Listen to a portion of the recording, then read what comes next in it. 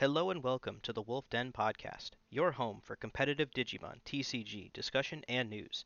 I'm your host Nako, joined by my co-host Zenitsu. This week, we will be discussing the varying deck archetypes of the Digimon TCG, which archetypes each deck falls under, how they play, and the different approaches to deck construction. We are now And available on all podcasting networks, including but not limited to Spotify, Apple Podcasts, Amazon Music. Find us at Wolf Den Digimon TCG. on top of that, we are also on YouTube and Twitch, streamed through twitch.tv/Zenitsu and on the Zenitsu YouTube channel. We definitely should have rehearsed that. Oh well. Um, so There was a pause. I'm sorry. I know. So this week's episode, as I just said, will be about the different deck archetypes. So the common archetypes as it is known to the general card game universe, which deck archetypes fall under which within the Digimon space, and there'll be some room for argument a little bit. I know I have some kind of hot takes in this regard, but just so for those that aren't 100% aware of what it means to be, say, a control deck or an aggro deck or a combo deck, getting a little weird with it. It's not as clearly defined of an archetype, but um, what really kind of just how those decks win the game, how they are built differently, and just the examples that we have in the Digimon TCG. Yeah, Digimon is definitely a more interesting one because certain decks could fall under multiple if you really want to get down to the super nitty-gritty. It's just like OTK decks are basically combo decks. But are they actual combo decks or are they actually aggro decks? It's weird. Well, I think the line there, because it's the most gray area, I guess, especially in Digimon, would be that I define, or at least from my experience, combo deck is something that a combo deck cannot be aggro and it cannot be control. I guess one of the ones I didn't mention is mid range is I guess the true standard third party that isn't combo necessarily because combo can technically be multiple. Um, so while each deck has combos, if they are not as reliant on said combo, they are not in essence a combo deck. I know I watched a video on Pro Magic basically that kind of laid out in a more structured environment what it means to be each deck archetype as a preparation for this, and their definition of combo, which I guess is the most arguable in this entire list, is that if all of your games aren't ending in the same fashion, like agnostic of what your opponent wants to do, you're not a combo deck. So something more like Melga X is kind of a combo deck because for the most part, you are ending your games in a very similar fashion every time, but at the same time, you aren't as defined by that combo. So I would still you're really close to the line of combo deck. I would not say combo though, because I would agree with that. you After playing it and winning with it, there's some moments where you have to be flexible in your plays and aka break the combo um that you want to be doing to be able to play efficiently. And yeah, I'm not ending the game all the time the exact same way. Like we thought D Reapers was kind of a combo deck, and half the time you're not even playing Reaper to actually end the game. It's just an alternate win condition. It's the deck's designed win it's an condition, but that's not how inevitability you're. clock. Yeah, It's not it's an the inevitability. It's only not. way that I win. Yes. So initially we first thought that it was a combo deck, and then we were like, oh, it doesn't really kill that way all the time, so I guess it's not a combo deck. Well, so Melga was my first thing because it does have just a clear line of play that results in a win commonly. If you see all of the things that you need to see in the order in which you need to see them, or at least in the matter in which to see them, that you see all your pieces by the time you need them, you have a combo there. But because the deck has a combo doesn't mean you win via the combo. So just looking at this list from the August Core TCG Regional first place list, you don't have to win the game on, well, first of all, like, there's a indefined amount of chip. That is not part of your combo. That there is not a hard requirement to chip or with what to begin with. It's just any amount of chip, and then you go up your stages, you swing multiple times, you restand, and then you end with something. You know, it doesn't, but it's not always Blitz Omni for game. If it was always, swing, swing, swing, Blitz Omni for game, that is more in combo territory. And I think red falls into that trap more than Guru, to Mm. be 100% honest, because like this is more Wargrey X because it just needs very precise pieces in order to do its thing. I would also say that red ancient OTK, that is more of a combo deck. You just build your stack basically the same way every single time, swing with your ancient, and then blitz for game, or a hybrid if you have enough memory for game, and that's what you do 100% of the time. It's not the most consistent of decks, but that's what it's trying to do every single time. So that is more true to a combo deck. And I was going to disagree with you, but just through thinking through the full line of play and the process, I already backed myself down off that. Um, Red Ancient OTK is, again, I think one of the better examples of combo, because it is the specific tagline that I took away from the video, the Magic video, was without worrying, like, I don't care if you're up against D Reaper, I don't care if you're up against security control. Does the fact that your opponent's security could be different change your game plan? If it does, you're not a combo deck. Then that's so. But Ancient never cares what their opponent's security is. So they Nope, they do because whatever they want regardless of who their opponent is. yep, because usually they'll try to always have Piercing and Alda in their stack and be able to swing for 5, if not more, depending on how far they want to go into creating an evolution chain or line that's big enough to break whatever amount of security they feel comfortable with. And obviously Digimon plays a little differently, so it every deck has pieces it needs to see, or it's not like Magic where, okay, I have a 3 drop and a 4 drop and a 5 drop, and they're separate pieces, because in Digimon you're making one better piece as opposed to many small pieces that progressively cost more mana.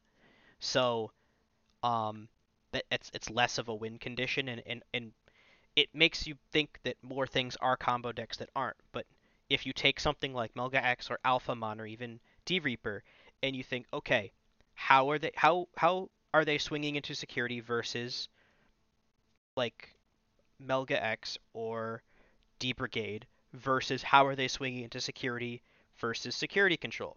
And the answer is they're different. They approach the game differently in that regard. Therefore, like, they kind of get eliminated from the are definitely a combo deck territory. Yeah, there's not like a whole lot of true combo decks in Digimon based on that, which I think is fine. Like Digimon is a very combo centric stuff where you're trying to line up these like very intricate lines of play, and those will get repetitive because those themselves are combos.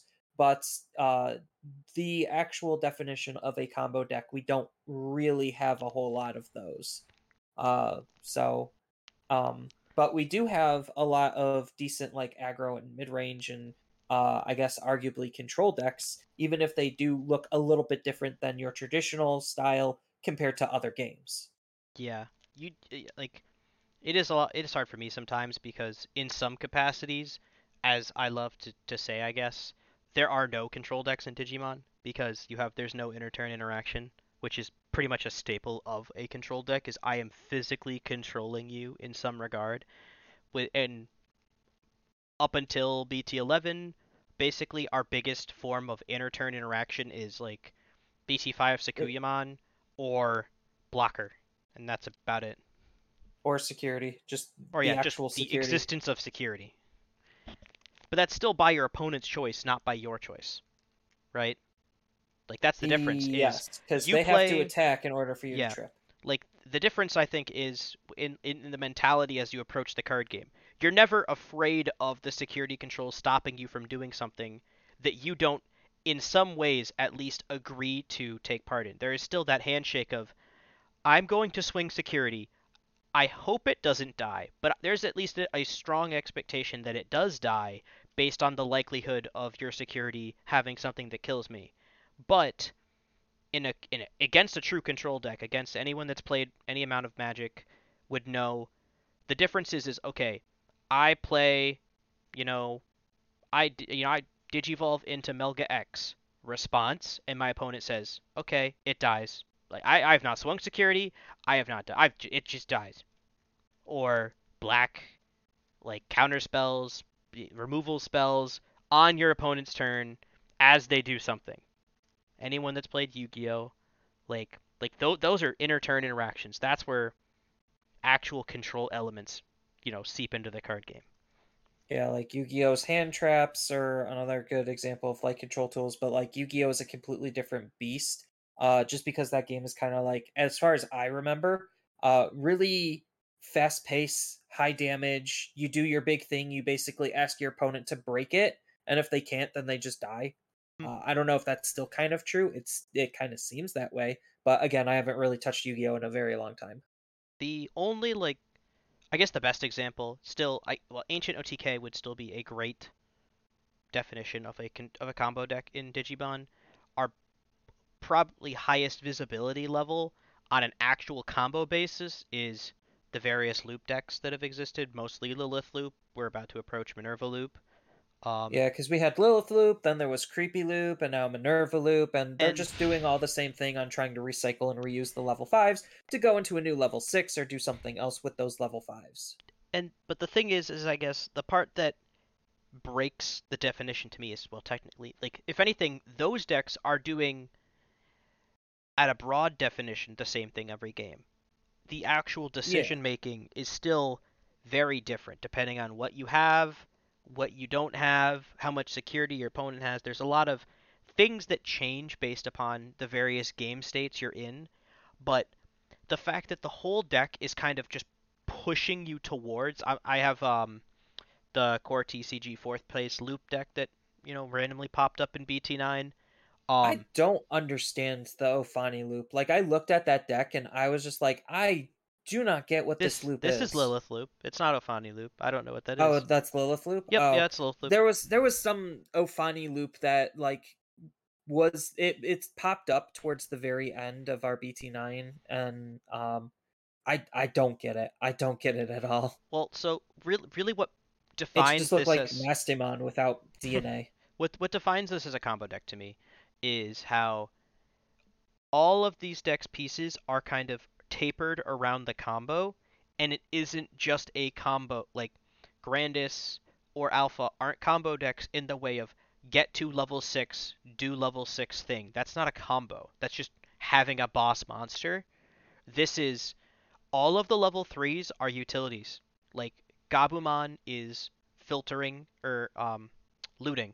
Looting is the Looting. looting is the literal name for it in Magic. It's draw a card, trash a card. Um, then Gazimon is a floodgate. Lucamon recovers. Psychomon is a floodgate. Those are all of your rookies. None of them are important to your combo as individual pieces. It's just a rookie. Then you've got your Gankus, your or Ginkaku promote with your Kinkaku and your Ginkaku to add sources and do things when it's played. Um, Usually as a means It's of actually yeah. rushing. That's usually their actual win condition is like, oh, I'm gonna do all of this stuff, and then here's just a cheap card with rush that I can use. 4 copies of scatter mode. Again, just getting pieces in your trash, getting the pieces you need in your hand. Just and I mean it's we're not going to go over every card, but that's kind of the whole point of this. And then you have your actual Yeah, you combo have a lot of pieces, and then a bunch of options that are either combo pieces themselves or recursion, allowing you to repeat your combo. Yeah, like that's kind of just what a lot of purple decks try to do because a lot of purple decks just need specific levels of setup depending on what the purple deck is. And I think like the loop decks incorporate the best of what purple actually is as a whole because it's like you look at all of the purple decks and I don't want to say they're all similar, but they're all like get cards in trash, use cards in trash differently depending on what it is and depending on how you're trying to fill up the trash because you have like self-milling which you just want to run a whole bunch of self mill to get a specific number of cards in your trash to turn your effects online. Like that's just purple at its core, and I think like these purple loop decks are purple at its finest. Like it is the most refined that purple can be because it is dedicating itself to the strengths of purple. I think it's also the best example of purple in the fact that it's the purpliest purple decks because while Beelzemon exists and has combo elements competitively, it is not on the map. So for It's our for barely on the map. It's on there, just not really a huge part of it. Like a small, tiny little island. you're gonna make me open it now. Okay, BT9 meta analysis. Beelzemon one, one top 16 once. Hey, No, that's better than some other decks. Some other actually, decks can't even I'm get sorry. one. I'm looking at BT8. It doesn't exist in BT9. No, that's not true. I sent you that image. It has Beelzemon. It has two top 16s out of all of BT9 in Okay. English. Well, I didn't have that tournament recorded. But so still There were two of them. for our purposes doesn't matter. I know. The other one being Mastamon is trash E and like Mastamon kind of cares about its trash, but it's yellow purple. It's its own thing. It's not This is like pure purple with a couple of cards that aren't purple just for the sake of helping purple, but pure purple, loot Yeah. Cerberus combo shenanigans. Yep. It's just because like you try to line up the Cerberus to gain you lots of memory, and then get that body on to then go up into another level 6 to then do various other things or rinse and repeat just to gain more memory. Like it is, like that is all it's trying to do, um, and that's okay. Like that's okay, and that's kind of what makes it more of a combo deck than some of the other decks. Like you can't really say, oh, Minerva loop or Lilith loop or creepy loop, purple loop, just purple loop.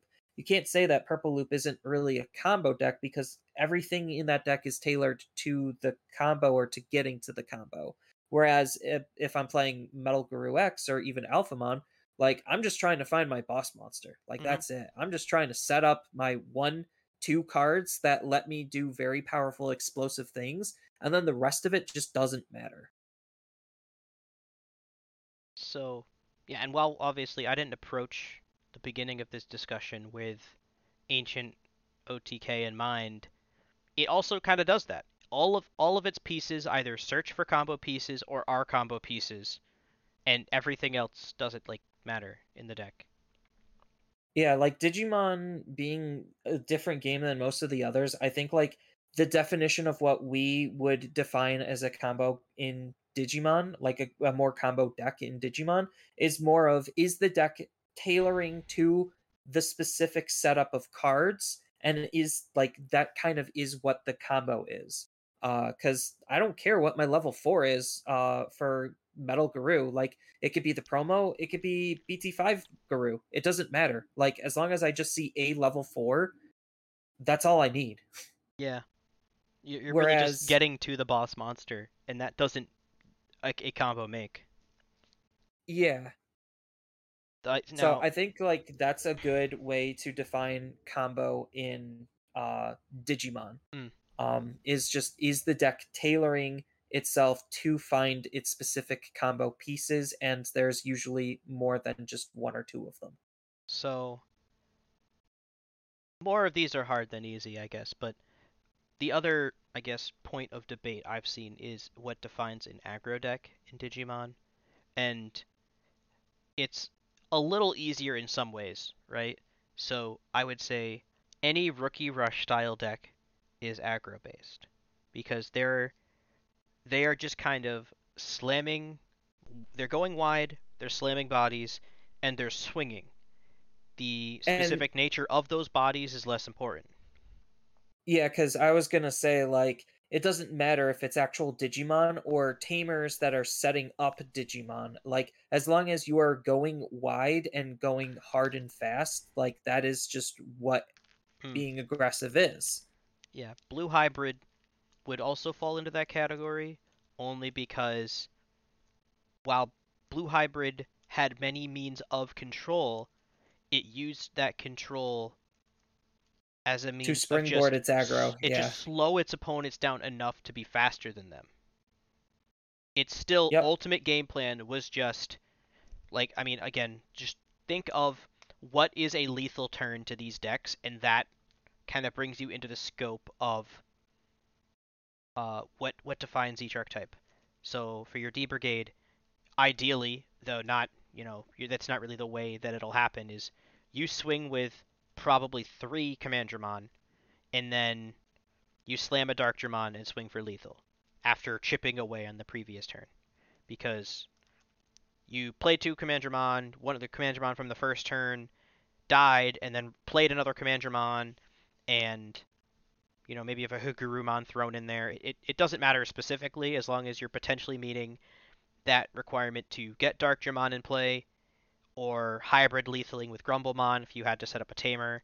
But you're just kind of going wide and you're swinging and you don't care if they die. Preferably they don't, but if they don't, that's a plus. You're almost expecting them to die, which is also, I guess, kind of aggro. Is you have expendable pieces.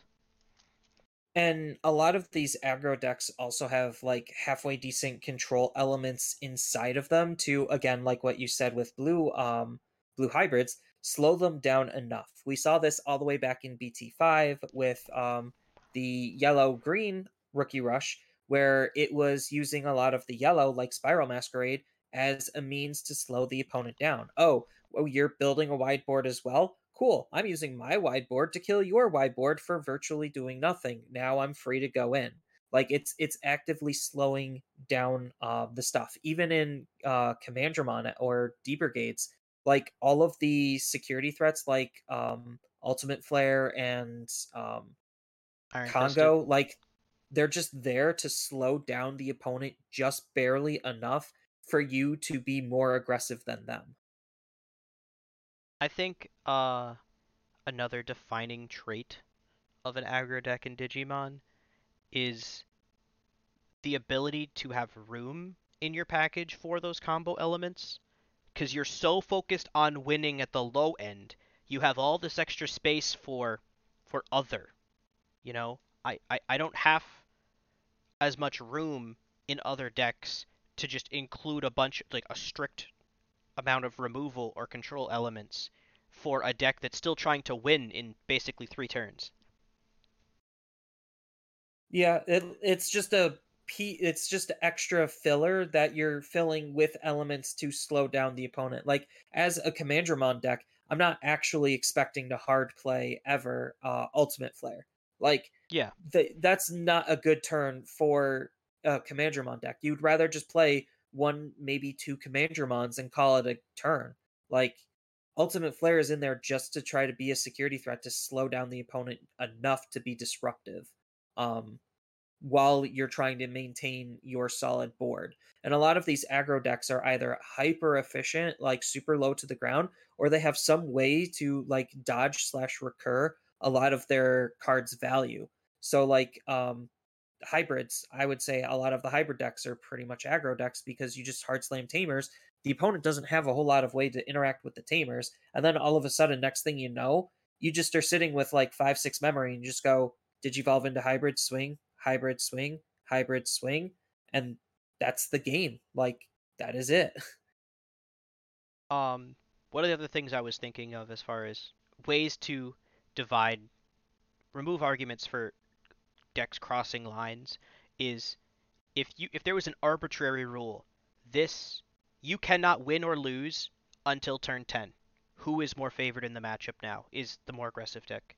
So, um, who is no, not favored, I guess, who's more likely to lose because someone like blue hybrid is still maybe very favored but usually by the end of a game, if it is turn 10 and blue hybrid isn't basically at that hybrid lethal threshold where I'll just play a tamer this turn, not lose, and then swing for game, then they've already kind of lost. Or um, I know the matchup that Zenitsu and I played rather frequently this meta of D Reaper versus Melga X. Melga X has a more aggro shell, not entirely an aggressive deck, but is significantly more aggressive than D Reaper, and as a result, the longer the game went, the more likely I was to win. Yep. I can say that wholeheartedly and honestly. Yep. Basically, the game usually boiled down to, especially when we were kind of just getting reps in and playing cards, was do I get Gatekeeper live? If I get Gatekeeper live, I've probably already won, unless he has an immediate way to remove it and then win on the same turn. Yeah, and security control is also kind of in that boat in terms of like matchup where it's just like after a certain turn count, they usually have the ability to stabilize themselves, and that's usually when the aggro player just cannot win. Yep. Although certain aggro decks are kind of like built to actually be somewhat playable in the long game, like again, D Brigades. Just the fact that Dark Dramon puts the cards from your trash back into your deck is like absolutely absurdly insane. But you're only going to be seeing those cards again because it puts them on the top and it locks you out of the other cards in your deck. Yes, you sometimes wouldn't care about that, but sometimes you do. And that actually can sometimes slow you down, even though it's still keeping you in the game longer. That's not necessarily making you win faster, though. I think the big difference there, though, is that D Brigade has so many cards that because you're not digivolving, you're just hard playing Commandramon or hard playing Hagurumon, that you're not seeing that card draw, and that each play you make is a card down. So even if you're not decking out because you're putting the Darkdramon back, or you're putting the Deep Brigade cards back into your bottom of your deck, but It's the top. top of your deck, but you're not decking out, but you're also not necessarily you're still behind cards, I guess is really ultimately what I'm trying to say. You're Yeah, because you're each not turn drawing as many cards as the opponent would. if you're in a control deck or in a, you know, stack deck, mid-range deck, then every time you play a card minus a tamer, depending on which tamer it is too, a lot of tamers do draw you cards or replace themselves at least. Then every turn you're plus one card total because every other card you play replaces itself. Every time you digivolve, you draw a card, and so you start with your 5, turn 2, 6, turn 3, 7, assuming that you're not hard playing anything and you're not playing any tamers or options that replace themselves. So the aggro decks don't do that. They are hard playing things. They are going down on cards, and you end up in a point where, again, common rookie rush D Brigade situation where it's turn 4. I've potentially begun to stabilize. How many cards does my opponent have in hand? 2. Yep. I mean, granted, there is a lot of ways for the deck to draw, but most of the time in these types of decks, the draw isn't necessarily like a +1. It is a neutral draw most of the time. That's what I mean. It just So replaces itself. yeah, so like Hagurumon, like you are drawing two cards, but you're using two cards to draw two cards, Yeah. like because you have to discard one and hard play the card, which means you're not digivolving, and then you get the two cards back. So like you're always remaining at a net zero in terms of cards, and then as you just mentioned, when you're hard playing cards and they're not replacing themselves, then now you're going down. Which is why like half the time when you actually like pay attention to your hand count in Digimon, especially like using traditional style decks, you'll have easily a hand of like 8 to 10 to 12 cards, like no problem. Just because a lot of the cards you're digivolving, they're replacing themselves, or you're hard playing it, trying to get 2 for 1. value or plus oneing on card advantage, um, Or just to be even able to find your parts and pieces to be able to build the most ideal stack. or even just control decks that aren't named D Reaper. They are drawing usually more cards or as many cards as they are playing. Yeah, like Blade of the True is absolutely insane for security control, where it's like it's at worst most of the time drawing you two cards, at best drawing you three to maybe four if you're really lucky. So, um, yeah, I guess we talked about it a little bit just in reference to the other decks, but what I would define as a control deck in Digimon would be the decks that their goal is to take the game kind of as long as possible, and for each turn that passes in which they don't die, they are more likely to win. Yep. So, I think like based on that definition, a lot of people think that like, Black War Greymon is a more mid-range deck, and I would say it's like a mid-range combo kind of a, or not combo, mid-range control.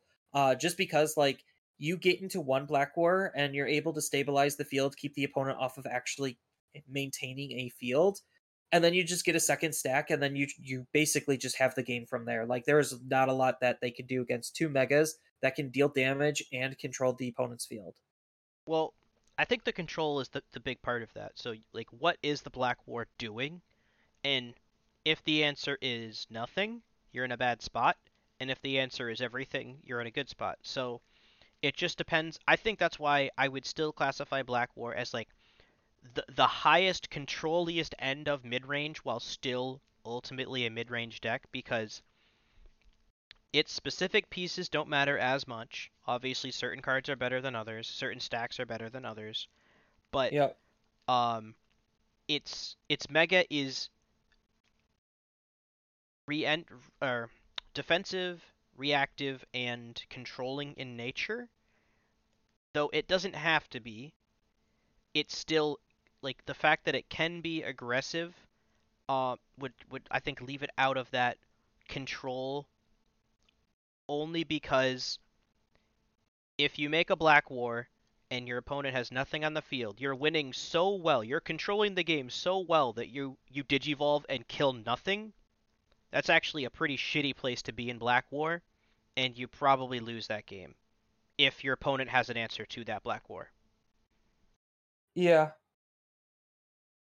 I mean, but that's where you like hold stuff back and you try to set up a secondary stack on the field to try to bait out the opponent into doing certain actions. Like, there's still things that you can do to be able to still find a way to control the opponent effectively to make the most out of your boss monsters. And I think Black War also just unfortunately is on the slower side because it's meant to have more impactful when digivolving effects to balance out the fact that It's they two are more colors. expensive. Yeah, well, they're more expensive partially because they're two colors. Because like you look at Metal Gray, from BT8, and he costs 40 Evo versus like, oh, here's Metal Gray from EX2 or not EX2, EX one, Hmm. and it costs 3. So it's just like okay, it's more expensive because the one digivolving effect is more impactful, and it's two colors versus one. And it's also just a reactionary effect. It's more expensive and does nothing if they have no board, which Yeah, is so that's the downside. That's the controlling element, but it's not a control deck. It it has a better matchup into some control decks, obviously, like um that the Metal Gray Inheritable allowing Black War to swing over Mother is huge, like game defining enough to put Black War slash Galmon in the place that is in the meta as a result of its comparison to those other decks and its ability, like it's one of the few instances of Tamer hate, Tamer removal, controlling elements, but I would still say that Black War slash Galmon is still probably just the most controlling of the mid-range slash stack decks. Yeah, you got a fair point there.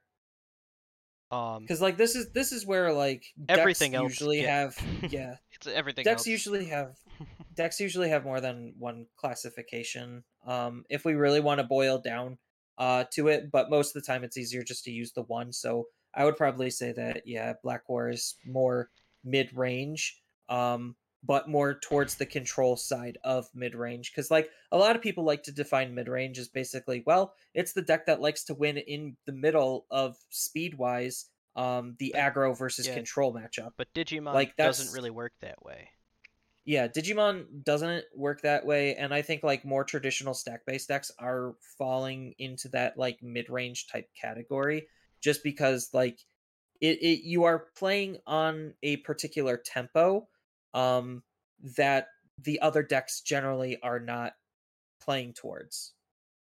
Yeah, you're definitely faster than control decks as far as your means with which to end the game.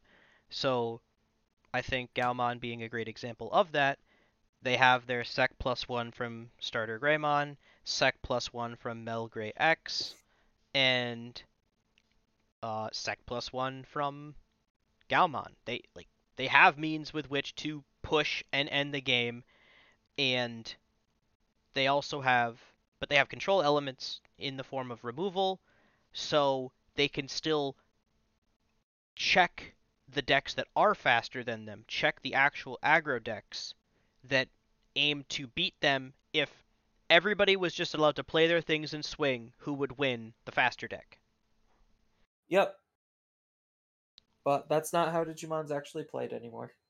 Well, I mean, that's it never I guess maybe was, but so I even mean, in the early games, like in all the way back to like BT3, that's kind of what made Rookie Rush so good, is because there just wasn't a lot of like ways to defend against just a wide field of rookies. Like a mhm, lot of the removal was more single target removal, and if ththey're just playing two cards to your one, then obviously by math they're gonna end up winning.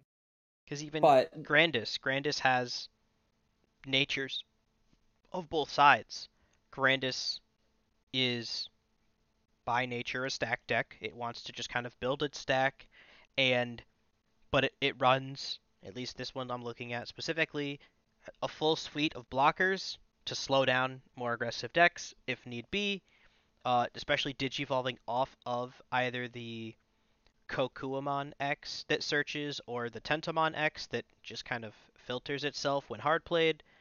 Um, and then you've got the tapping, piercing elements to actually remove pieces while dealing damage. And I think it's that trade-off of like that tempo element of I am not just putting myself more ahead, I am also putting you more behind. I am widening that gap from both ends. And that's the true mid-range aspect of the deck. yeah, Because a lot of like even like Setcon is the premier example of a control deck in Digimon, at least at the moment.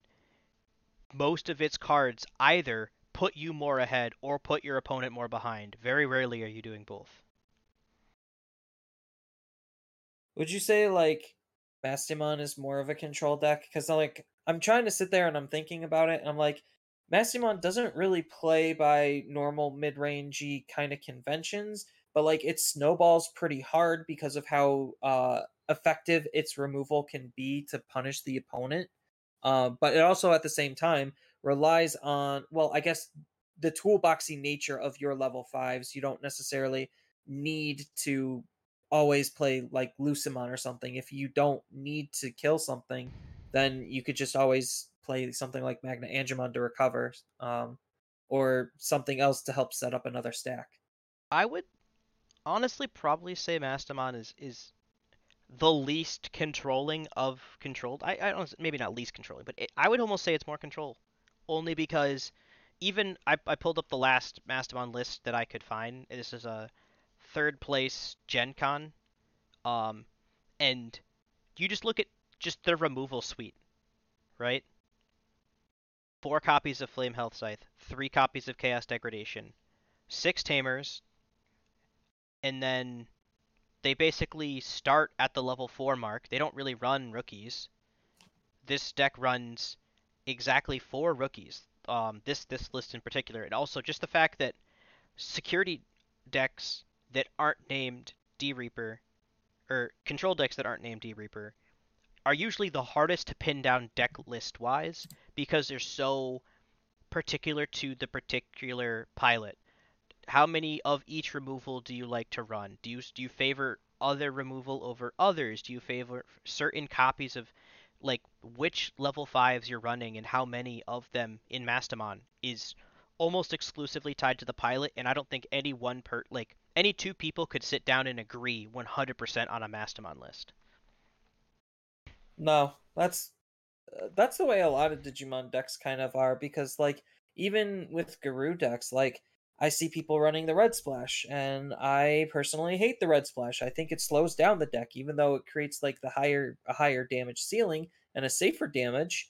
It's just significantly slower than if you're just running blue, and I think like a lot of decks kind of fall into that category. Some are a little bit easier to optimize than others, sure. In terms of like majority agreements.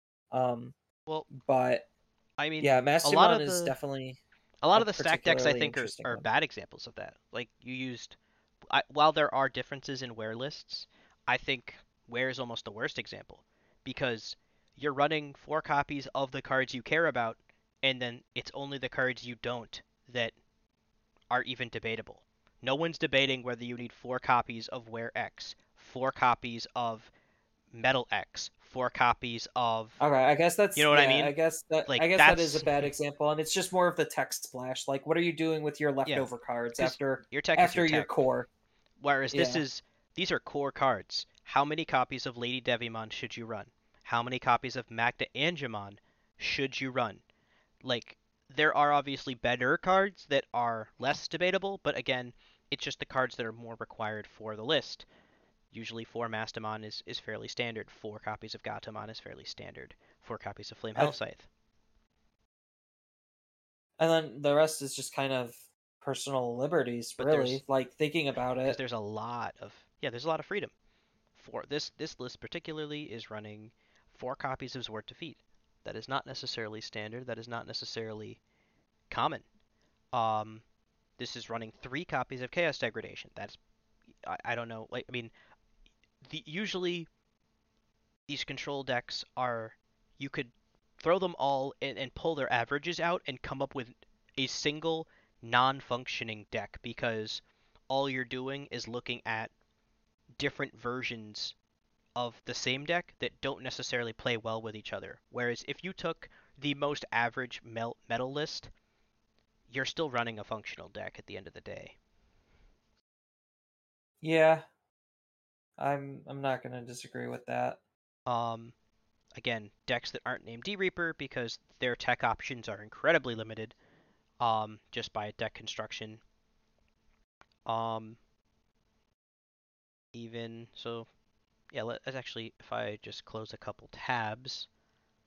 Yeah, so these are 2 different um security control lists. They're running very, very different cards. Um, And part of this is just kind of what makes these like control decks kind of expensive, is because a lot of their parts and pieces usually are higher rarity, on top of the fact that like the flexibility on how many tools and pieces they have access to is partially why that they're very expensive. yeah, every deck has its staples, so it's just Yeah, looking like at like Magna Angemon is the staple of security control. yeah, Like both you kind of just need 4 copies of that if you're playing security control. 4 copies of Salamon, 4 copies of Magna Angemon, but it basically only, and I guess usually like why these kinds of decks are in the discussion as far as like their difficulty and uniqueness of deck construction is they're running different eggs, like straight up, like they are running. Is there how many different eggs are debatable in metal?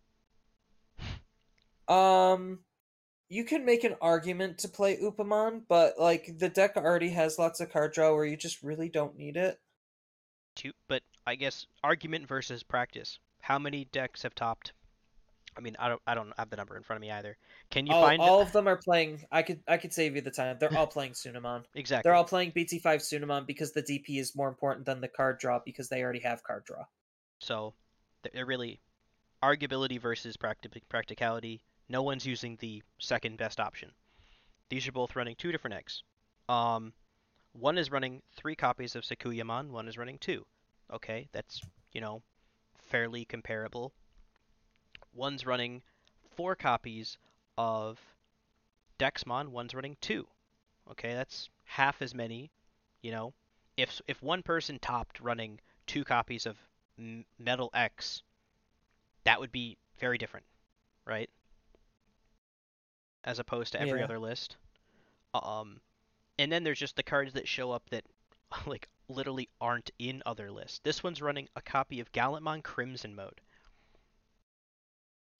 What? Yeah, because they want to use Avenge Kidmon to his utmost potential, so they dedicated a slot to be able to, oh, my Avenge Kidmon's sticking? Cool, here's a Gallantmon to Mhm. Digivolve into and then screw the opponent over because, well, their trash is nice and full because I killed everything. Mhm. Yeah, honestly, and it's something that people wouldn't expect because the deck allows for that flexibility there. That's just something like your Metal X or your um Alphamon And less have control over. And the major argument for Viximon over Upamon, because a lot of people do that, is a lot of your options are costing two or more. So Mhm. Viximon is just easier card draw earlier on versus Upamon, where you need to be at a specific amount that you actually don't want to be at. Yeah. Like yes, it does combo better with Salamon, and that's like the only time Salamon's going to be swinging. But again, if that's the only time Salamon's going to be swinging, just having a Salamon sit on the field, be that threat of the body to potentially recover, just allows you to just do what blue hybrids used to do, and they just sit on those cards and they'll just accrue value. And that's what made Kiaromon way better than Upamon in terms of an egg. Like you don't want to always swing. Mm. Yeah, you get the card draw without having to swing with your floodgate, Yeah, which was huge. yep. And Yellow Hybrids is adopting the same style of thinking where it's just like I don't have to swing with the card that isn't going to recover me. I could sit on it and recover later off of it. And if they waste their resources trying to kill it, cool. Like whatever. If I do choose to swing with it early after drawing off of Vixie, also cool. It literally did its job. Now, something that I'm not a huge fan of in Digimon, unfortunately, is just by the nature of the rules, by the nature of the cards we currently have access to, there are no true like inner turn interactive cards outside of a very couple examples. But even the a lot of the inner turn cards are inner turn effects are at least triggered by your opponent agreeing to take a penalty for something or something. Like Don Devimon, from way back when, is a controlling card, but it says when your opponent attacks me, I lose a security, you lose a security once per turn. That is a tax for swinging. It's a tax for attacking me, but it's a single use effect, and it is also an effect by which you are ultimately triggering. I don't have the ability to hold that back to say, okay, I don't want to use it right now. I don't want to use it right. Okay, now, like, if there's ever a situation where I'm going to wait for you to recover one, and now I'm more afraid of that card you recovered. Now I choose to trash your card. Like, basically, interrupting effects, ultimately, I guess, is something we really lack in Digimon. Cards where I stop, like, outside of security, where I stop what you're doing to do something on your turn. Well, I think Digimon also kind of just doesn't want that from a design perspective because, like, they want you to be able to do your stuff for the most part. But those controlling type cards, like, yes, you are agreeing to do that and suffer the penalty, but at least you're still doing it.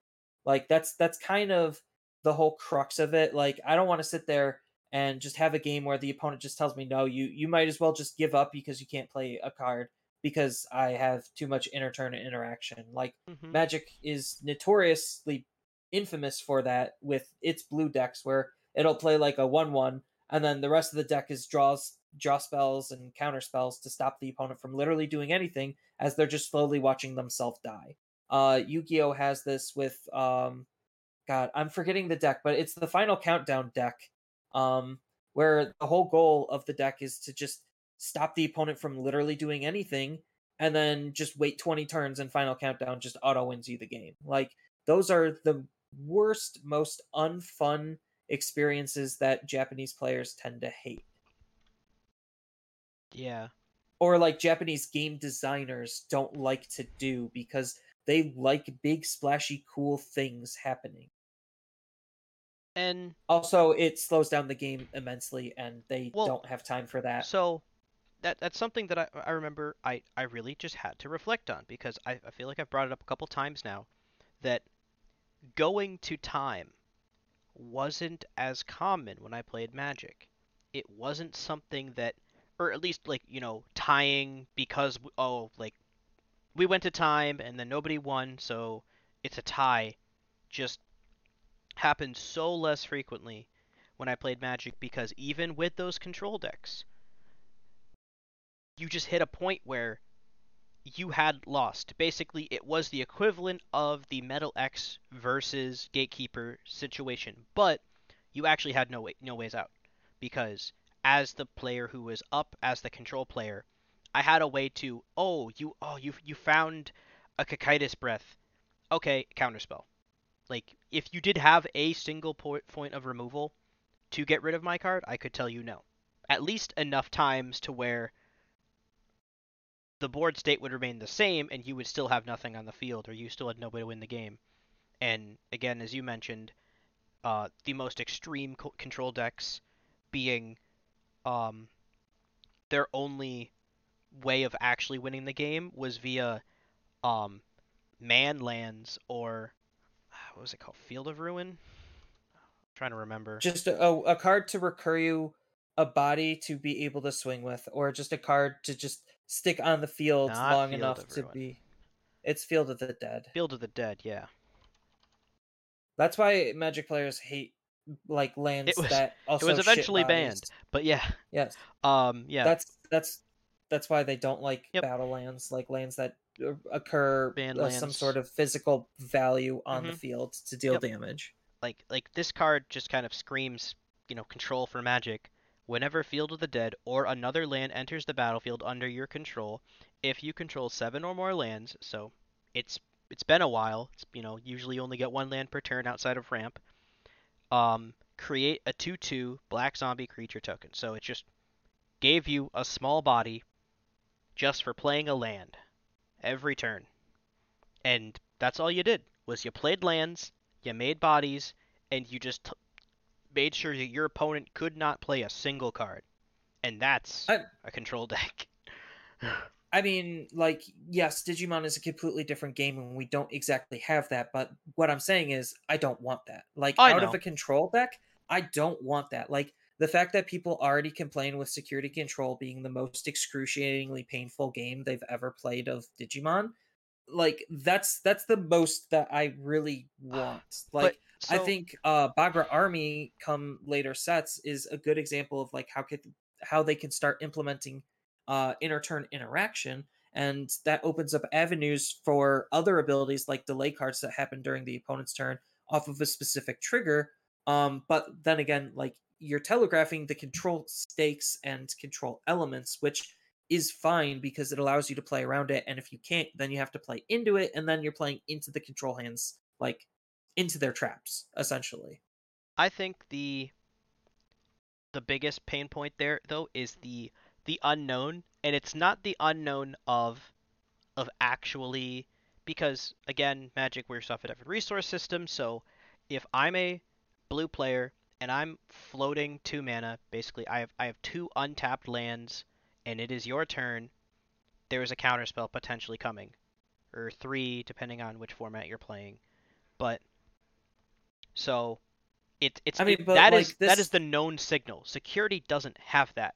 Security is I have to go through it to win the game. Technically, um, you know, I could be bluffing, right? Because I know what my cards in my hand are in Magic. You don't. I don't know what my cards in Security are but neither of us do.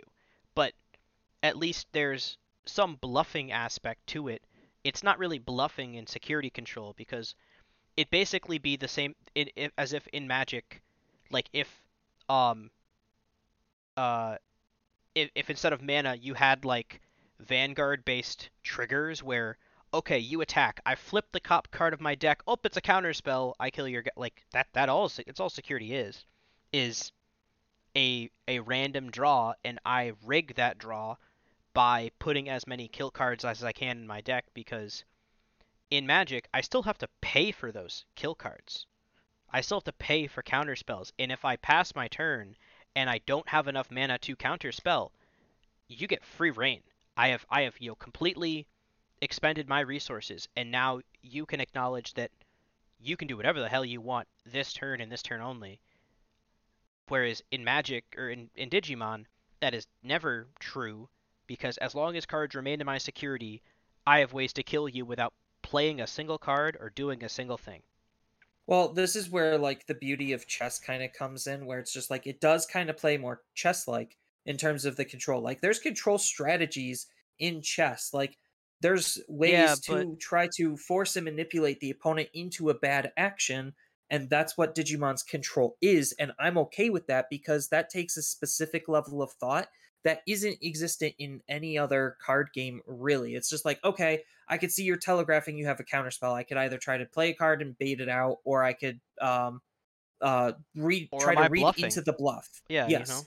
But like that's a different type of a mind game where, oh, I physically cannot play this because it is just dead based on board state. Like that is something completely, those are two completely different ends. And I think Digimon leans into the chess side of things beautifully because that to me is just more interesting than, oh, they, all right, they just counterspelled me. Can I try again? Well, Oh, they counterspelled me again. Are they finally out of counterspells? Oh no, all right, well, whatever. but chess is operating on, fully known information. All information to play and win the game is available at all times, whereas in Magic it's at least partially available, and in Digimon it is never available. You don't know if you walk Well, into a that's game, the point. I but prefer the that's chess aspect that's not rather chess than, though. Chess is all information available at all times. Digimon is no information because well, you I have mean, no. like you do have the RNG of security, but like there are stuff and tactics that you could apply in Digimon to be able to manipulate the opponent's actions. But It what's the it's difference like, between me playing 5 counterspells or me just happening to have, you know, 4 ultimate flares and 1 Gaia Force in security? How do you win that as Melga X? Right? I have 4 ultimate flares in security every game. I mean, you don't, You but don't, but that's not that's chess. That's what I'm saying. Is that there's you can't control that. That isn't you're not well, this there's is where calculated risks start taking place, where it's just like, okay, I know they're a security control player. How do I change and adapt my strategy to be able to be like to be able to beat their strategy? Like that's something that like you have to assess the game completely differently, and that's a mindset that a lot of players just don't necessarily have. Like, and they didn't have at the beginning when security control was this unknown force. It's just like, oh, I swung into their hit a Gaia Force. Next thing I knew, I drew out my deck because I kept trying to evolve back into my Mega over and over again. And then next thing I know, I decked myself out. Like that that unknownness does have some mental manipulation on how players approach the game. Like into a security control matchup, I'm not always going to want to digivolve straight all the way up. Or sometimes if I know they're playing with Black Splash with Ultimate Flare, I might need to go higher than I normally would to be able to keep my main stack alive. Like those are actions as a player that I need to assess. There's no real playing around. Oh, they have a counterspell. I either play into it or I just don't play. Period. yeah there is. You That just play that's something that you don't mind getting counterspelled. The same reason that you're saying, well, but the difference is you know, you could play your low body and then I don't counterspell you, and then you play a big body and I do counterspell you. You still get a low body. In Digimon, if you digivolve to level 4, I do nothing. You digivolve to level 5, I then do something, your whole stack is still gone. It really depends, but I'm not huge on hand traps and just Hmm. complete and utter like disruptive things coming out of nowhere. Like I guess Digimon right now is a lot of damage out of nowhere, but and that's kind of infuriating for a lot of players. But at least like it's kind of telegraphed to where you should know what the opponent is doing at a higher competitive level, and you should be able to read and assess the situation properly to be able to try to counteract it, which is why a lot of players like playing Guilemon, is because he does literally that beautifully, where it's just like, oh, as a Metal Group player, how do I beat over a card that can't be bounced and is larger than any of my other bodies? Like, how do I win that situation? Like, there's not a whole lot of options left to you. And identifying those types of positions and situations is like interesting in terms of a control aspect. I Because it's think like, oh, I hard slam Sakuyamon. Now your raising is basically turned off. What do you do in that situation? Is the question that's being presented. And if your answer is nothing, then you're going to lose. Otherwise, you have to come and change up your gameplay style and figure something else out. it's just especially the swingy nature because again, with at no control of the like receiving player does like you could play security control and they could have four Salamons and a Magna Angemon in security, and you're like, what? This is supposed to be hard. This is supposed to be a difficult matchup. I swung and I never died. Like my Melga X swung as many times as it could have, and it never died. And then I just won the game, and my opponent had no means with which to control me or anything. But in other times, again, your Melga X against four Ultimate Flares and a Gaia Force, and or at least the most oppressive form of removal. Obviously, you can stop maybe if you hit a Gaia Force first, but if you hit a Gaia Force last, you're probably less likely to be able to stop it, especially the fourth or fifth time you fight you hit one. But um, Well, in that's the Beelstar problem because they actually run Digimon to try to set up their trash to make Beelstar as effective as they possibly can mm, at just getting her to be as low costed as they possibly can to use lots of removal type of abilities and varied removal type of abilities at the risk of having weaker security and the fact that it doesn't have any recovery ability. Um, so like your security is either going to be cracked and you can easily win that matchup because you also use your lower end to chip and aggress, or your security is just butt and there's not a lot you can do, and that just does happen. um which is why control isn't super great in Digimon. um and that, like I said, that's totally okay because usually control decks try to slow down the pace of the game, and Japanese game design does not like slow. They don't. yeah, I And do. that's just a cultural thing. Like they don't like slow because they don't have time for slow. That's why they play best of one and we play best of three. Mm, the the control elements that do exist, I do enjoy, though.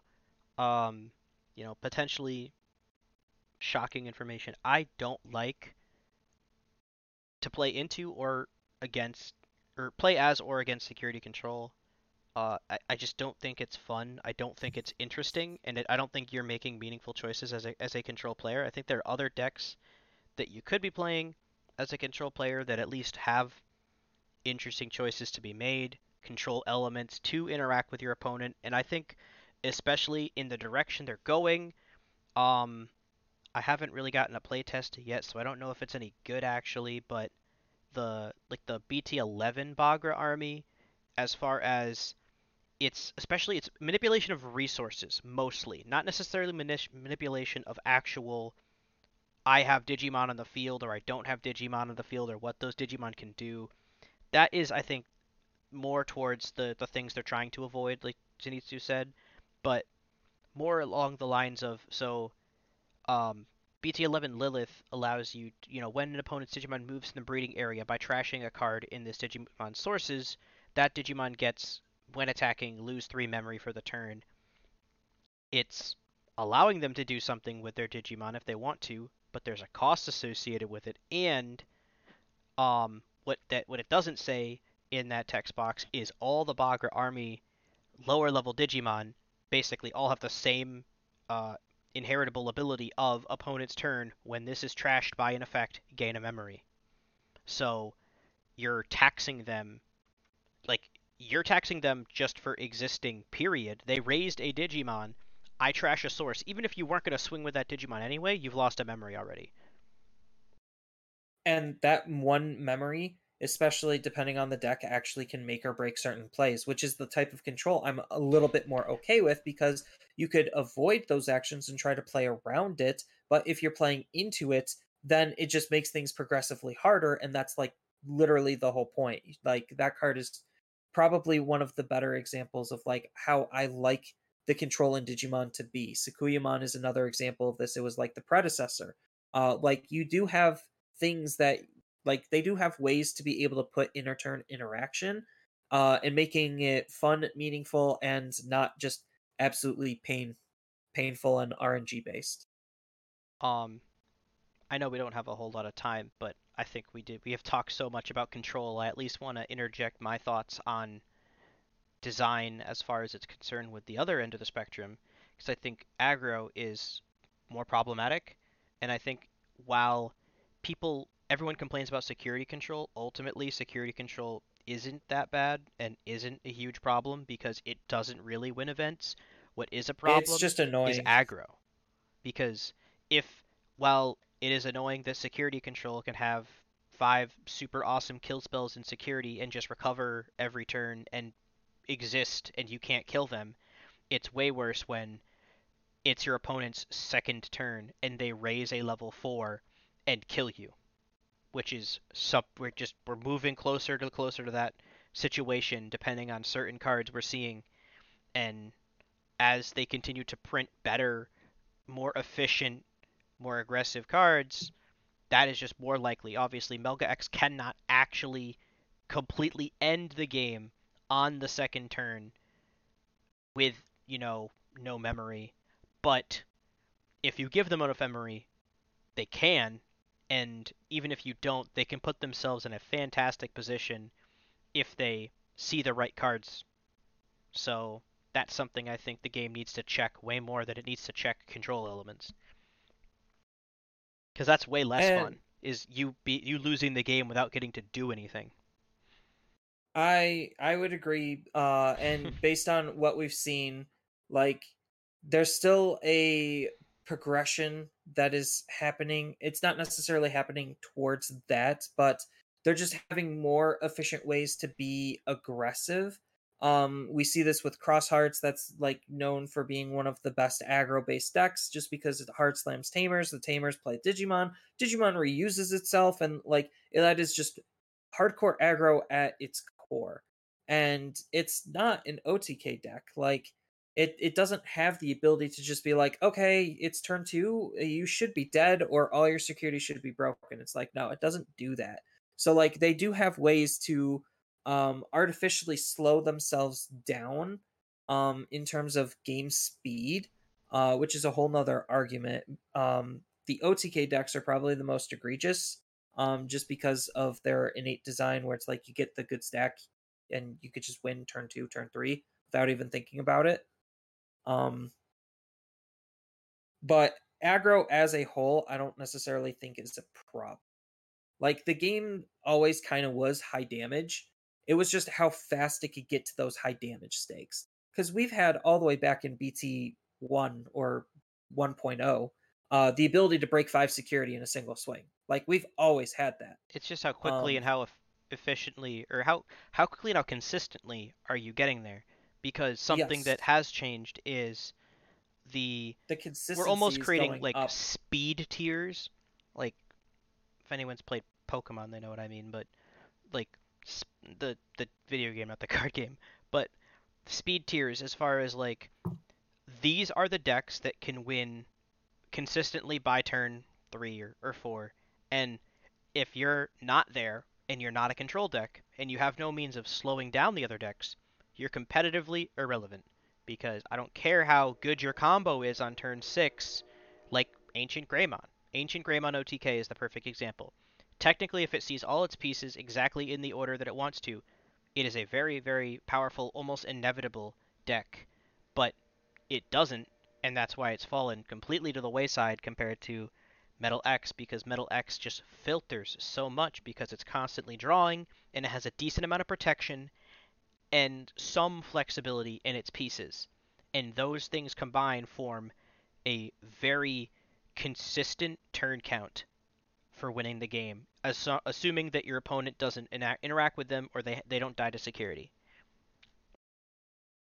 Yeah, and I think just balancing that game speed is more of the trick. So like obviously a higher amount of searchers and low cost evolutions are like huge factors towards a game speed. Like if Ancient Greymon doesn't see its parts and pieces, especially in the order that it needs to see them, then the deck kind of just stumbles and fumbles, and then it's acting slower.